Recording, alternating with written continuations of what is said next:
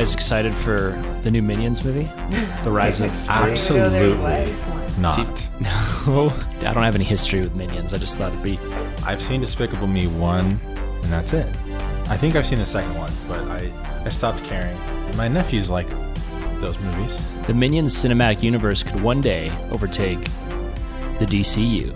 Interesting theory. Although Morbius came out swinging, and I can't wait personally for Morbius 2. It's Morbin time.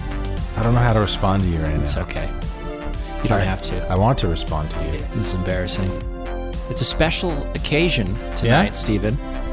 We are back at it again with your house in this white room. We have with us series semi-regular and fan favorite. Who's with us tonight, Stephen? Allie. Good to be with you. And why, Gabe? Why is she here tonight? What are we talking about today? Today, we're talking Pachinko. It's the new series. Season 1. Yeah, apparently season 1, because it got picked up for a second season. Although I feel like the common thought was that it was going to be a single limited series. A limited series. So we all got baited by the open ending, which it opened some new plot lines in the finale episode. Interesting idea. Interesting thing to do in your finale. I felt baited for sure, because I think I was halfway through the season when I started thinking, I don't think this is going to wrap up. And I Googled, is there going to be a second season? And Apple TV, which is where this is, renewed it for a second season. So yeah, Apple TV coming up big this year with some incredible productions. 100%. Pachinko was something that was on my mind. We've been wanting to do this podcast for a long time, but it took Gabe a while to watch it. Gabe, slow as always, late on the come up. You know what they say. You would know. But yeah, Pachinko is something that for a long time, because after seeing Blue Bayou, Justin Chon's amazing film, and I started following him on Instagram, and he posted about directing Pachinko, and I was like, oh, sweet. It looked amazing watching the trailer. And then I got information about Kogonada, who's the other director of the series. It's just Kogonada and Justin Chon. Kogonada is one word like Beyonce or Zendaya. Get it right or pay the price. Zendaya. I say Zendaya too. It's Zendaya. I've heard it both ways, so.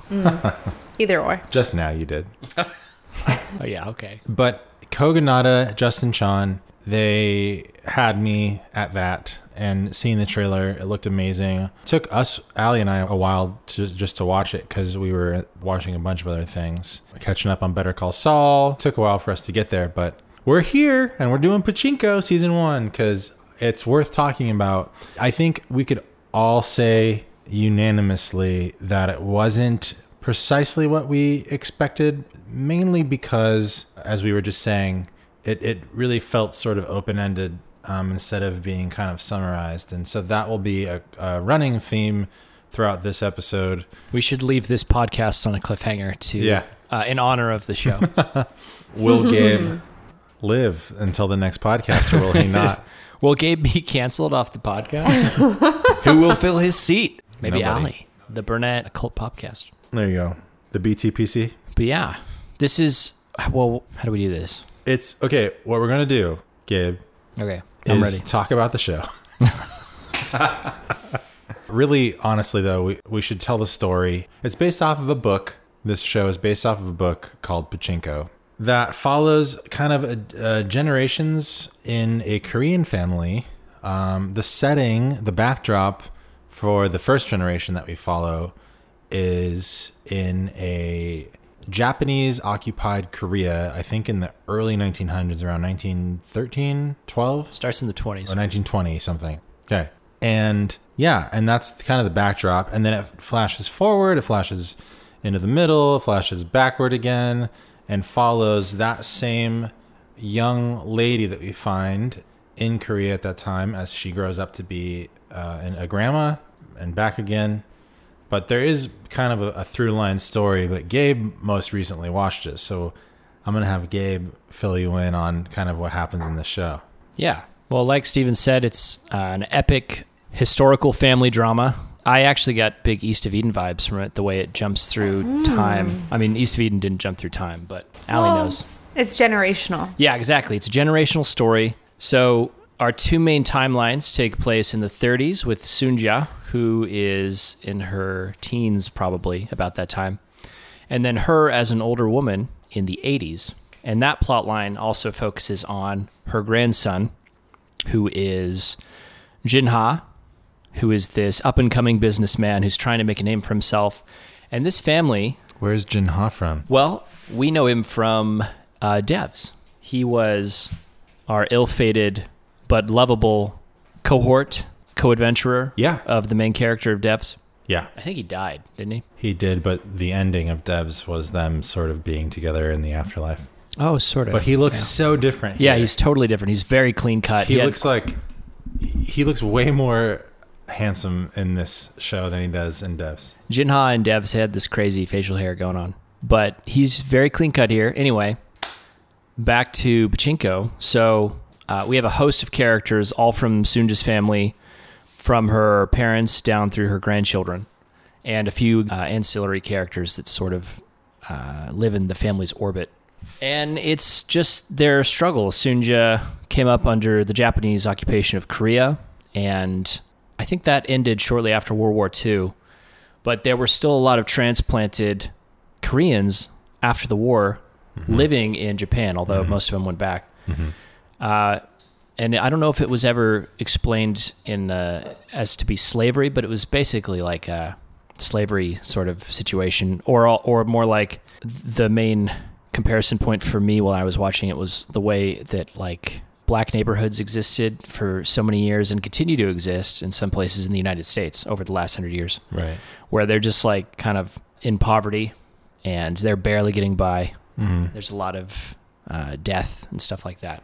Definitely racial divide in the show. Yeah. Like between the Koreans and the Japanese. Yeah, the main conflict of the show is the Japanese oppressing the Korean population, both on Korean soil and on Japanese soil. So that's how our story launches off. And over the years, Sunja has children, and it follows her relationships with a couple key individuals, one of which is Hansu, who is this well-to-do man who she falls in love with, but he can't marry her, so they end up splitting ways, and it becomes sort of an antagonistic relationship. She ends up marrying a preacher who took pity on her once he heard her story, and that's where her family kind of...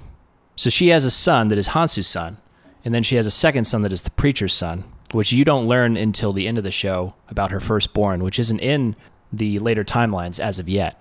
So that's one of our big new plot lines at the end of this season. Like introduced in the last 2 episodes, basically. Yeah, our firstborn is named Noah. A lot of biblical names in our story who we don't see very much of. And the second son is Mizuzo or something like that, Mizazu.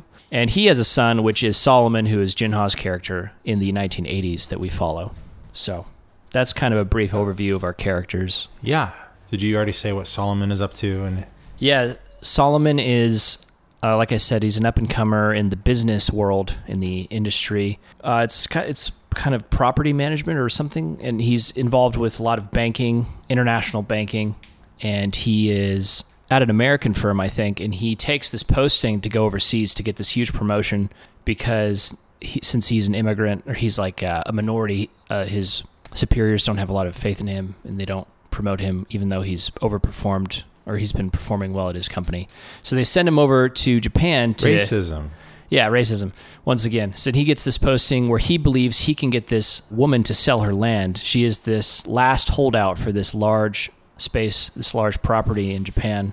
I can't remember what city. I had a hard time understanding why she was holding out. I understood that it was these old women who have lived there and they really fought for their space and to be alive. And so I got that she was... A lot of those ladies are all very principled women, but I don't know. I had a hard time understanding why she fought so hard to keep that. Well, that's one of the discussions for the show. That's a central plot point for but where does it leave Solomon in the end? Solomon, the deal falls through. Even though he convinces her initially to sell, he turns back at the last second and says don't do it because he thinks of his own grandmother. And then he is consequently fired from his firm. And that's where we leave the show. He doesn't know what to do. He can't go back to America because he lost his work visa. And this enigmatic kind of shadowy figure who is Mamori Yoshi or something, who we don't really know his story yet. He comes up and hires Jinha, ends up becoming partners with him to begin a new enterprise, potentially in Pachinko machines, which is Jinha's father's business, which is essentially gambling. So it's kind of dubious money. And that's where we leave Jinha. He's kind of at odds with his family. He has what seems to be kind of a falling out with his grandmother. And all the meanwhile, the kind of connecting tissue of the 1980s timeline is towards the second half of the show, the hunt, the search for his stepsister / part-time lover. It's weird. Her name is Hannah, and she shows back up again with AIDS, and she passes away at the end of the season, which gets all the family to show up in one place. Part-time lover. Yeah, exactly. And she passes away, which kind of sends Solomon off to the next part of his journey for whatever season 2 will have to bring. Yeah, and it should also be noted that there was one episode 7, that was sort of an anthology episode.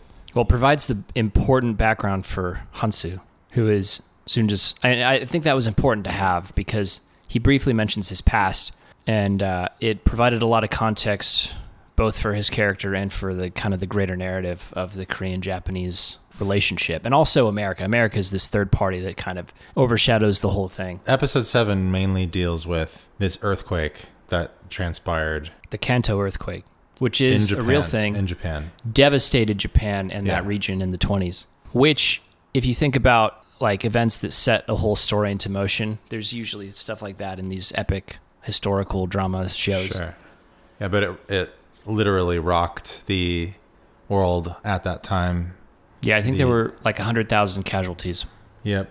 Like it just demolished all the plans everyone had, but that is what enabled Hansu to become a man of power and wealth, because he left with this family he was a mobster guy that took him under his wing after Hansu's father passed away in the earthquake.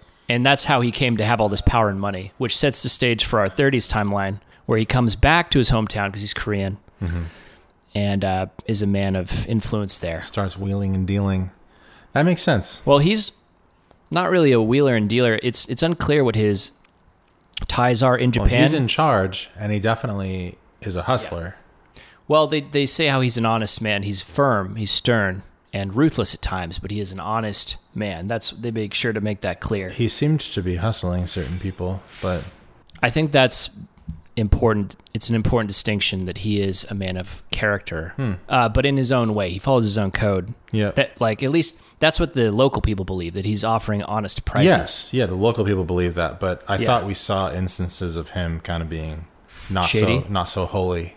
Yeah, he has that aspect to him, but he is proud of his Korean heritage, I think, or maybe not proud of it as the operative word, but he still operates within these people. Primarily. So I don't think he's trying to rip off, and he still has disdain for the Japanese as well, because he's married to a Japanese woman.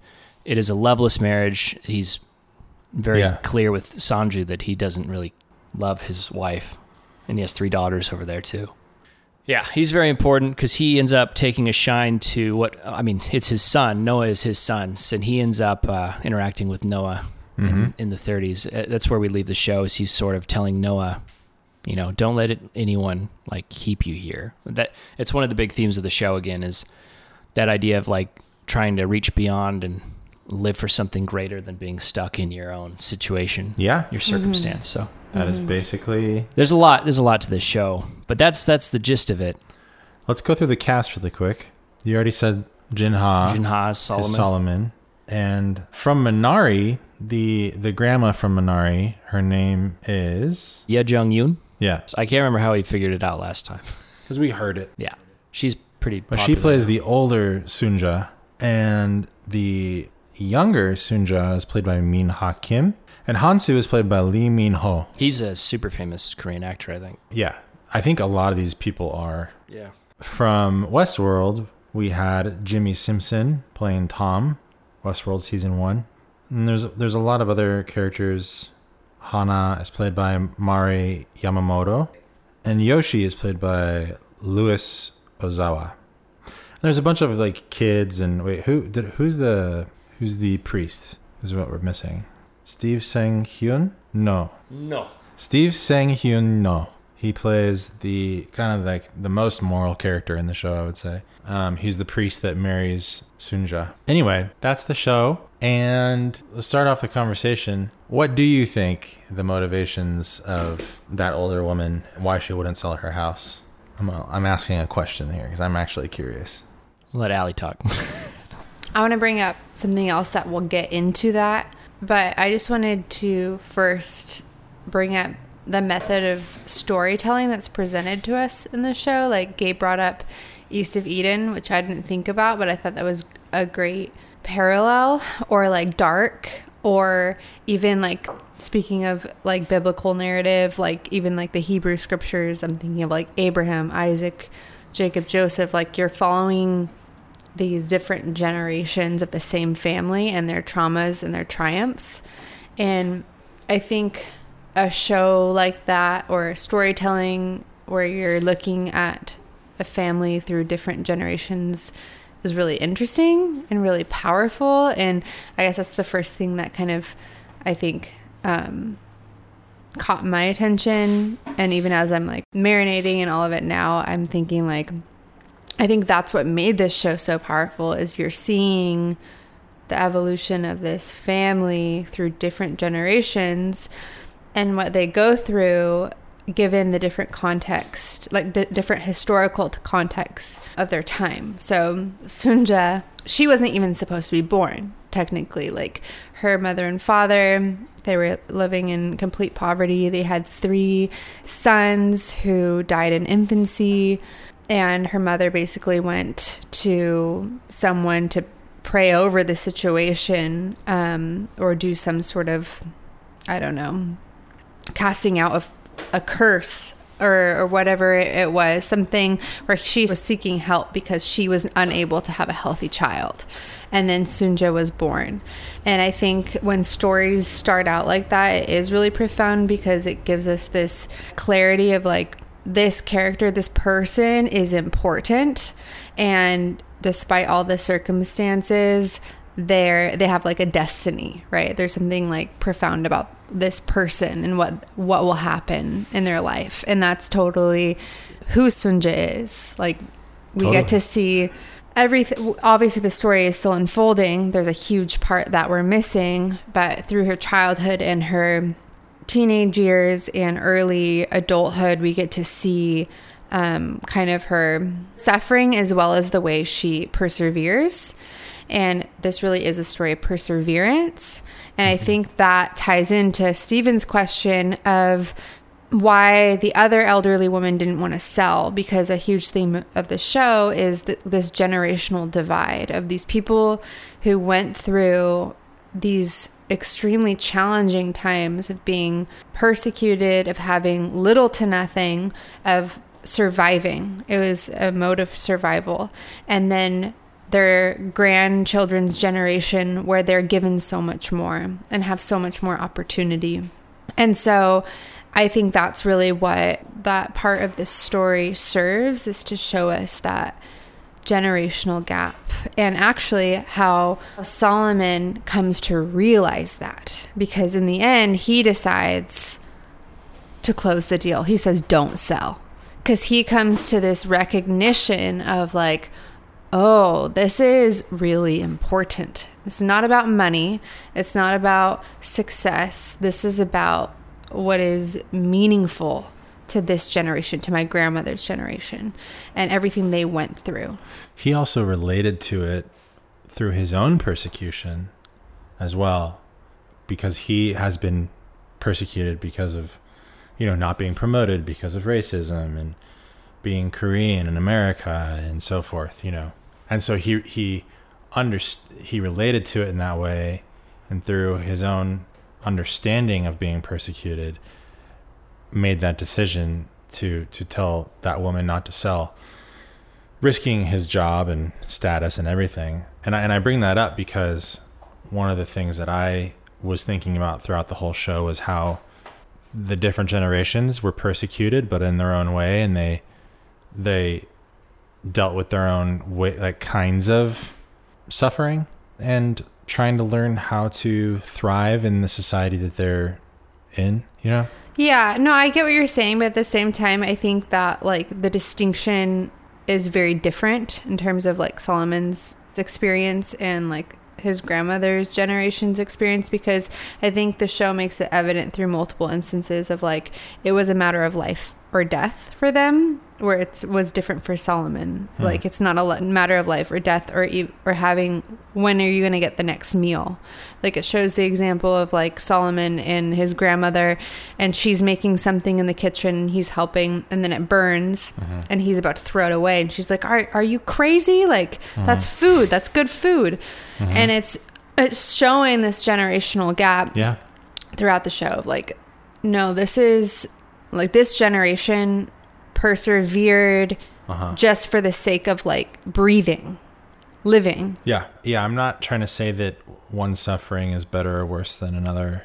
But you're saying, I get what you're saying. Like he had compassion and like he was able to gain a greater empathy because he's also been through some difficult things. Correct. But I'm also trying to say that solely just, it was interesting to see how there was like a physical persecution and a physical kind of striving to get above water versus sort of the more social persecution that her grandson faced in the 80s. He is not worried so much about where's the next meal going to come from. He's more worried about like acceptance and, you know, societal influence and you know, status. And, you know, he's dealing with a totally different kind of thing that is also built on the backs of the generations that have come before him.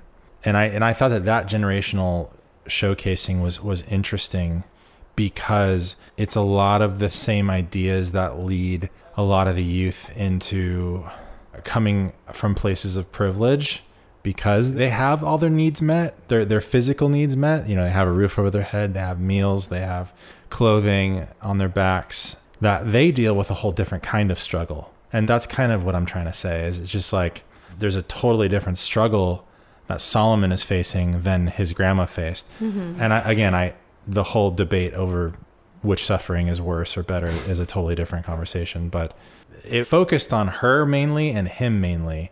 And it kind of skipped over, at least for this season, skipped over his dad, who's the middle generation. And so I found that was fascinating, because I was like, they're clearly trying to show a dichotomy, but also a similarity that, you know, they're both suffering, but in just different ways, you know? No, it takes different forms over the years. It's evolved, the discrimination and the oppression of minorities within those regions. And I think it's also how you define suffering.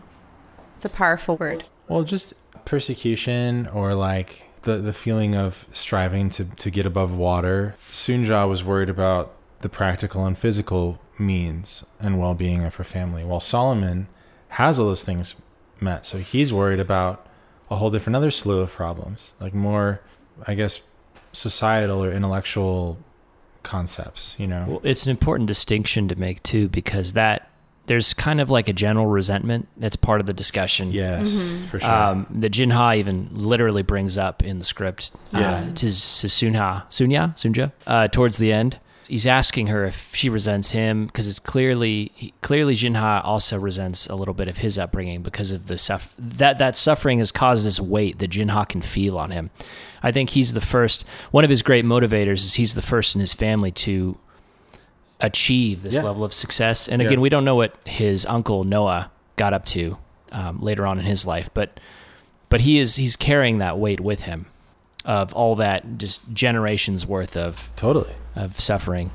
And pride and honor is a big thing. That's something I was going to try to pivot into with these Eastern cultures. And so, while the shape of the suffering may be different, like it was quite literally a battle for daily survival for Sunya. Yeah. There's still a sense of both personal and community pride and honor, and that's something they're fighting for.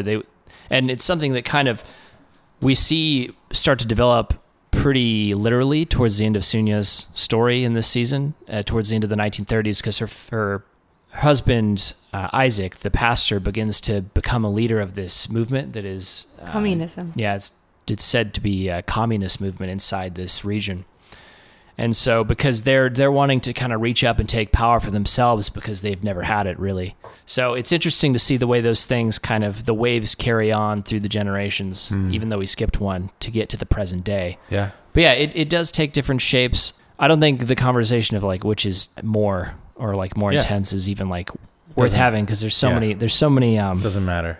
so many like layers to the show. And that's kind of like just the shell of it, you know, that's like just the surface level of it. Sure. One of the things I also found most fascinating about this show that was just really a cool, like a neat little thing that they did was they had like a card come up in the beginning that said, this is presented in the native languages, and they have different colors for the different languages. So I think yellow was Korean and blue was Japanese, and then they also spoke English sometimes.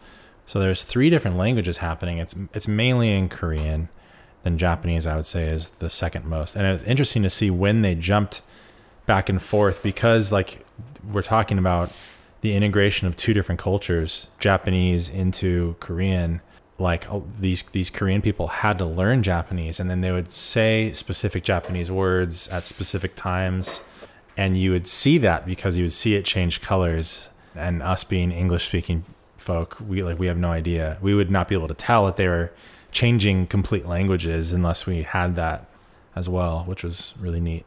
I think that was a pretty brilliant narrative tool. And it's also very important, I found watching the show, to the characters, because some of the characters, it's very telling when they switch between Japanese, Korean, and English, like what that means for them and what that means in the scene, and what they're trying to get across. Yeah. And sometimes they'll be speaking to each other in different languages. Like Sunya's second son, Muzozu, he has integrated pretty heavily into Japanese culture. I'm not sure if that's where his pachinko parlor is, but he speaks mostly Japanese. And Sunja speaks mostly Korean. So anytime they're communicating with each other, you feel like there's this barrier that, again, might be indicative of some of that resentment we mentioned earlier. But it's fascinating to watch all these characters. Totally. Yeah. I thought also it was interesting, like the generational passing of like the artifact of like the watch. Yeah. Like it reminded me of Dark. I can't remember what it was in Dark, but something kept being passed around in different generations. It was like the machine. Wasn't or it something. a watch? I think it was Was a it watch. a watch? Yeah, Yeah. I think so. Yeah. That's a huge point, because the watch, it has a lot of importance in the plot as a literal device. Right. Time. But it's also metaphorically, it's a representation of something that Steven mentioned to me before I had started watching the show, and he was trying to describe sort of the journey of these characters, what the show is about in a nutshell. And he said, and I think you even mentioned this earlier, Ali, he talked about the curse, like the curse of this family and the way they perceive their situation over this almost a century of time, is that they feel like there's this heavy curse on them. Not so much in a religious sense or like a supernatural sense, but it's like existentially there's a weight there, and they feel like they are maybe a good way to describe that would be like cosmically unlucky. And we see that in the beginning with Sunja's mother having multiple miscarriages, and then just every generation they feel like they're getting the short end of the stick, because they are. And things keep happening to them. And so the watch, I think Sunya literally says towards the end of the show that this watch represents the curse. Well, she said, I thought this used to be a curse. Right. And then she's handing it off to Solomon because she no longer believes that, right? Or it seems significant that she's passing it to him because now it's his turn to take over the story, and it's an interesting, because we leave the story there essentially with Solomon carry the mantle forward. And he's, like we said, he's getting into business with this other guy who it could have a lot of problems for their family moving forward. So it's kind of ominous in that way, but tracking that watch throughout history, specifically in the 30s, the way it bounces back and forth between the family, and I'm not sure if we know how Sunya comes into possession of it again. Oh no, we do, because Hanzu in the 30s gives it to Noah. Yeah. When he confronts him, not confronts him, but comes alongside him without telling him that he's his father. And then I guess at some point, which we haven't seen yet, Noah gives that back to his mother. Right. And that's surely to be a climactic or a very pivotal scene, because Noah doesn't know his father yet. Mm-hmm. And then she'll know. Yeah, and then she has that watch. Yeah, she has that watch for decades and then passes it on to Solomon. But yeah, the curse of this family is kind of just is the whole point of the show, right? It's setting up all the adversity that they have to overcome.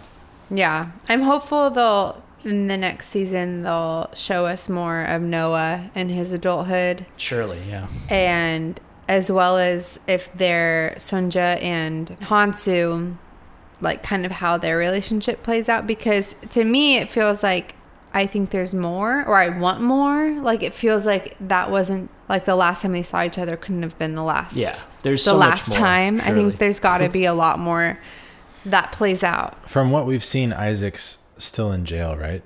At the point that he was carted away, and we don't know yet who it's with his daughter screaming, or his son's screaming after him. Yeah, and we don't know. So sad. Really, what happened there? But it's either what is obvious, which is that Hanzu told the police about Isaac because he's been watching the family this whole time, or that's just what they want you to believe, and it wasn't Hansu. Right? I don't think Hansu would actually do that. You don't think so? See, that's what I'm saying. There's a little bit of shady aspect to him. See, I don't think he would, because he gave her the watch, and then he gave Noah the watch back. Like he's watching over them in a lot of ways. Like he even offered to buy Isaac a suit. Like, I'm going to take care of you guys. Well, it seemed it's a dominance. Yeah, it's a dominance. Like it's a control. I'm not saying it's love. Yeah, absolutely not love. It's control, and it's. But that scene ended with Isaac. I think he wants their well-being ultimately, like his son, and even I think even Sunja. I think he's kind of obsessed with her. Yeah, he definitely. I think he's in love with her. I really do. Yeah. Because they clearly displayed love, like a deep love toward one another. Mm-hmm. And he warned her, and he was like, "I love you, and I don't love my wife." So I think he loves her. Yeah. We're again, there's so much context yet to be had between what happens in the 40 years after that. Which could bring us to our next point, which is going into this show thinking it was a limited series. I think Gabe and I, Allie, probably felt similarly that like this was going to be like a nice, neat story, like wrapped up, and where they left it felt kind of unsatisfying as far as like this being a self-contained story. Gabe, what do you think? Yeah, I didn't love the final episode. We see a lot of sequel baiting in movies and television these days, like across the board, in every piece of content, or every style of content genre. And I don't think they knew that they were going to have additional seasons when they made this show, because it was bought for a second season afterwards. And it's kind of a frustrating spot to end the show if this was to be all we had, because we see Sunya in the market. She has this cool, like, it ends a chapter of her life, obviously, because of what she becomes in those final moments that we see her. But there's so much story left to tell with hers. And then particularly in the 80s timeline, it felt like it was just getting started, and it was setting up so much with Solomon, with his father, with his uncle, that it felt just like it would be terrible for the show to end there. Yeah. It kind of reminded me, that maybe just coming off of watching the last season of This Is Us, but it reminded me of like a much more intense and dramatic This Is Us, where it's like dealing with generational stuff and seeing how, the parents affect the children, and that affects the grandchildren and so forth, like that. And I've seen people say this is just a fraction of the book that it's based on. And they've also changed a few pivotal things. Oh. I think, for instance, with Isaac being taken in for You think they're just adding drama to that? Well, I don't know if it's meant... I don't know what their intentions are as the writers. But they are changing things, but they haven't covered very much, so clearly there is so much story left to tell. Yeah. And I mean, personally, I wish they had wrapped this season up in a better way. They do try to close the 80s timeline with Hannah's death. She passes away from AIDS, and that's what brings the whole family together. Mm-hmm. But Solomon being set up for a whole new style of, like, his character arc is just, this is a launching off point for him. So Yeah. I was not entirely satisfied, although I couldn't be mad at the show because from start to finish, the show is just so incredibly produced. It's beautiful. And so well made and acted, Right. that I was enjoying it and savoring every minute of it. I just wish that it had been more of a complete story in and of itself. Maybe that's hard to do with the source material. I don't know. Yeah, I mean, I agree with you guys that, like, I wanted more, but knowing there's another season makes me feel more settled. And I just wanted to also comment on that, like, scene with Sunja and in the marketplace and how powerful that was, just because it was showing this visual transformation of, or like this realization of her coming to, I guess it was showing this visual representation of her coming to the realization that she needed to change, or like she needed to in order to survive, she needed to essentially like extend herself in a way that she was not used to, and just shows her like, you know, like being very quiet to all of a sudden yelling and like just begging people to come over and using this, you know, salesperson persona. Yeah. And I thought that was super, super powerful. And then, yeah, it ended with real women who they're all like almost 100 or more or older, who grew up during this same time. And that, I thought that was also very powerful because it kind of left us on this note of, you know, these women are still alive and they're still dealing with a lot of their past trauma, and like their experience during this time period was very real and affected their lives to this day. Like even one of them was, there was a few that were very, you know, positive type people, similar to Sunja. I think Sunja is a very positive elderly woman, but one of the women was like, yeah, I can't remember exactly what she says, but to paraphrase, you know, I went through, you know, a lot of suffering, a lot of difficult things, and she said she finds it hard to be nice to people. And I thought, you know, that was like kind of powerful because it's, you know, that's oftentimes what happens. It's like people go through these really difficult traumatic things and they've been mistreated so badly, and so they don't know how to give anything other than cynicism to the world because the world treated them badly. So interesting. I that's a good point. I didn't think about that. And I also thought that went back to the character foil of Sonja in her elderly age and the woman who didn't want to sell, because the same generation, but I did think they were a character foil, and then and Sonja being a little bit more of this positive type of survivalist versus the other character who was a lot more cynical and a lot more resentful of the next generation, whereas Sonja kind of wanted Solomon to do better. She wants the best for him, and I think she had a little bit more, I don't know, like hope for her grandchild. Yeah, one thing that she also did, I think we didn't even mention this, was she went back to Korea for like the first time, or the first time in a long time. The first time ever since she was a young woman. Yeah, and the whole of her going to Japan in the first place when she's a young woman, she's pregnant on this ship, was like almost a traumatizing experience to watch. But then seeing her go back to Korea and trying to find where her dad is buried, and that was a really touching moment in the show as well. Yeah, it surprised me that she had never considered that before. I know. It was like almost a new idea or something. I think because through a survivalist lens, she's assimilated, she's moved on, like she's. It makes sense. Yeah, it makes sense. But it was sad to watch, honestly. It's almost like she finally gave herself the luxury of like being nostalgic and like, okay, I'm going to go to my family home and I'm going to just process this all. And she went with her son, and she even like talked about how the rice tasted differently from where she grew up, which was interesting. Something I've never even thought about, just normal white rice tasting differently from different regions.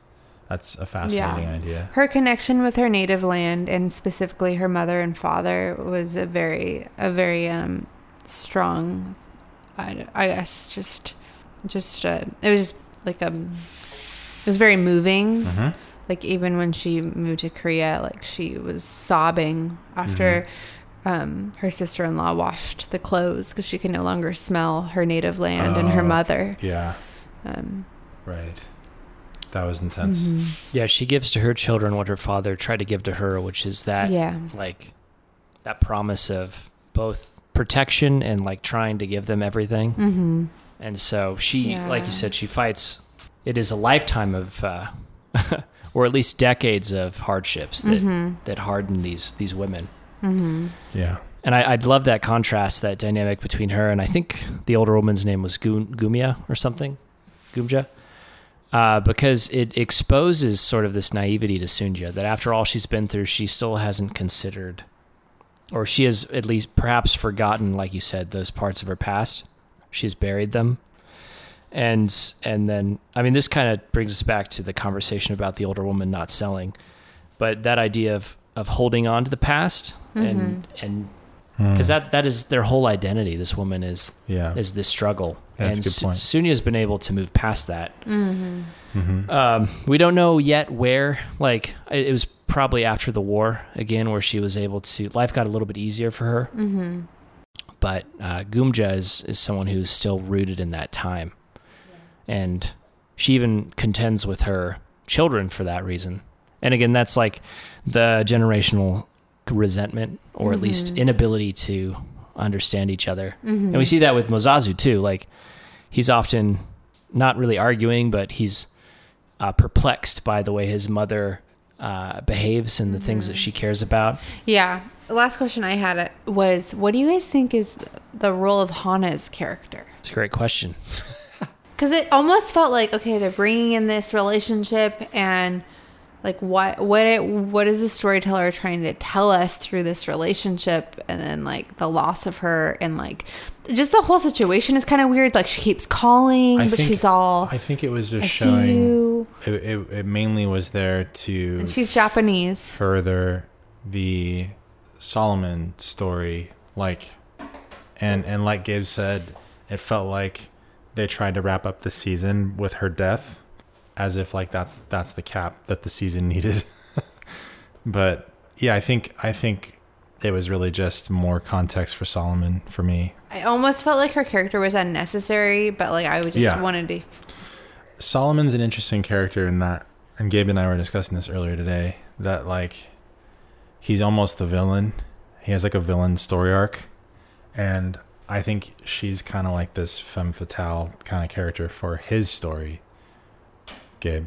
Yeah, it's really tricky to decipher what the intent was for her, but I think I had a lot of thoughts moving into the 8th episode. I think it was the 8th episode, where it sort of changes, like the whole texture of Hana's character changes, because she is talking to Sunya, who is cleaning her, the grandmother, and Hana recounts the tale from her childhood, whereas Sunya was talking to her after Solomon has left for America, which we discover is because he had to, I think.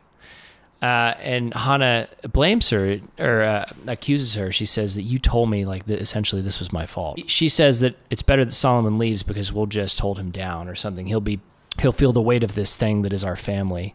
And Hana interpreted that as Sunya isolating like Hana as that thing that is not good for Solomon. Mm-hmm. And she internalized that, and that's what set her off on her path of running away and becoming what she is now, and eventually culminating in her death. But Sunya says that it wasn't that. It was, she was talking about... He'd be better off without her.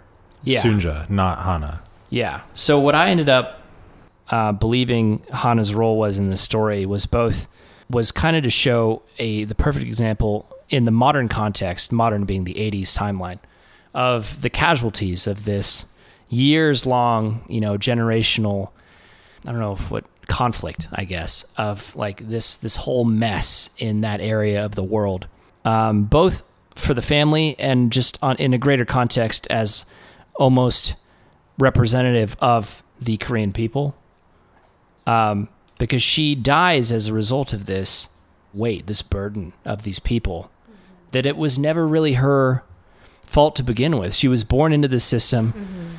And that's a conversation, again, that we hear throughout the show, is that these are children born into the system of oppression and discrimination and poverty, and they have nothing to look forward to but that. And that's what they're trying to overcome the whole run of the show. And that's what Solomon represents. That's what he embodies, is that attempt to reach out and beyond and pull himself into this new space. So I think she mostly existed just to provide that. It's almost like a metaphor. Yeah, metaphorically, it was to show the other path. You have two paths. You can stay and you can die, essentially, sooner than later in this way of living, or you can go beyond and try to achieve something greater. Yeah. Which every generation we see that conflict in each character. Every character has this moment where they're like, in the show, this moment where they're struggling with their lot in life and they're trying to move beyond that. So she was someone that didn't get out of it, and she dies. And then Solomon sees that, and I think it's important for him to see that moving forward. And I think it just gives him more emotional ammunition to fight for what comes next, which is him carving out a piece of the world for himself. Again, it felt strange. It did feel like it was a strange place, because Solomon's journey is one that I felt was kind of whiplashy, the way he begins in a place. I felt like he ended up in a similar place to where he began, which is like he's willing to do anything to achieve. Not so much what he feels he's owed, but what his family has never had, that greatness. It seemed like he got past that with Sunya, and now he's back in a different way. He's kind of in the same spot where he's now once again willing to do anything. Like the ends justifies the means. He wants to have those things, that status or something like that greatness. I just think of it as greatness because of the East of Eden parallel. But is it overall, you guys think it's worth a watch? Yeah. No, really. I mean, I'm asking. Would we be talking about it if it wasn't? Pachinko. Sometimes we would. I just want to say Pachinko is one of my favorite things I've seen in a long time, and I don't think it beats Severance for me. No, for sure. But there is such a mastery, I think, in every technical aspect here. Yes. Both Kogonada and Justin Chon were amazing. And the score was great, as well, the music. Yeah, and there's so much passion. This thing, it just bleeds passion from every angle. From these, I don't know how much of the crew was Korean, but from the cast to these directors, there is such an intent that you can see shining through with the story that they're telling.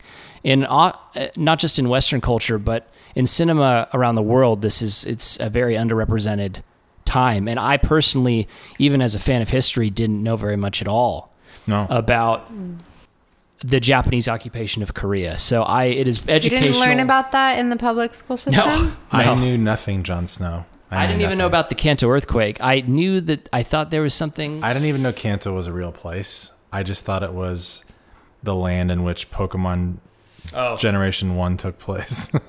Is that Kanto with a C? No, it's K. Oh, it is a K? Yeah. Anyway. It's literally based off of Kanto. The region? Yeah. Makes sense. But it's an incredible show. I would absolutely recommend it to everybody. Season 2, looking forward to it. Yeah. I knew the show was incredible from the first 10 minutes. I've never, I'm glad you mentioned Dark Alley. I'm just going to end my rant here in the next 30 seconds. So the way they intertwine the timelines as a narrative device to tell the story was so well done. Like one character, Sunya will be saying something in the 1980s, and it'll be cutting between something that's happening in the 1930s, and it's perfectly married together in the edit. And it's all in context. Yeah, it's so tough to do, and it shows how much care went into the pre-production and all the development before they even started making the show. So for sure, it's so good, and it's so well shot. I like everything being like golden hour in the 30s, that sort of thing. It's just it's so beautiful to look at too. Even though a lot of it is like for them considered grimy, it's still super beautiful. Yeah, and really tasteful use of CGI as well.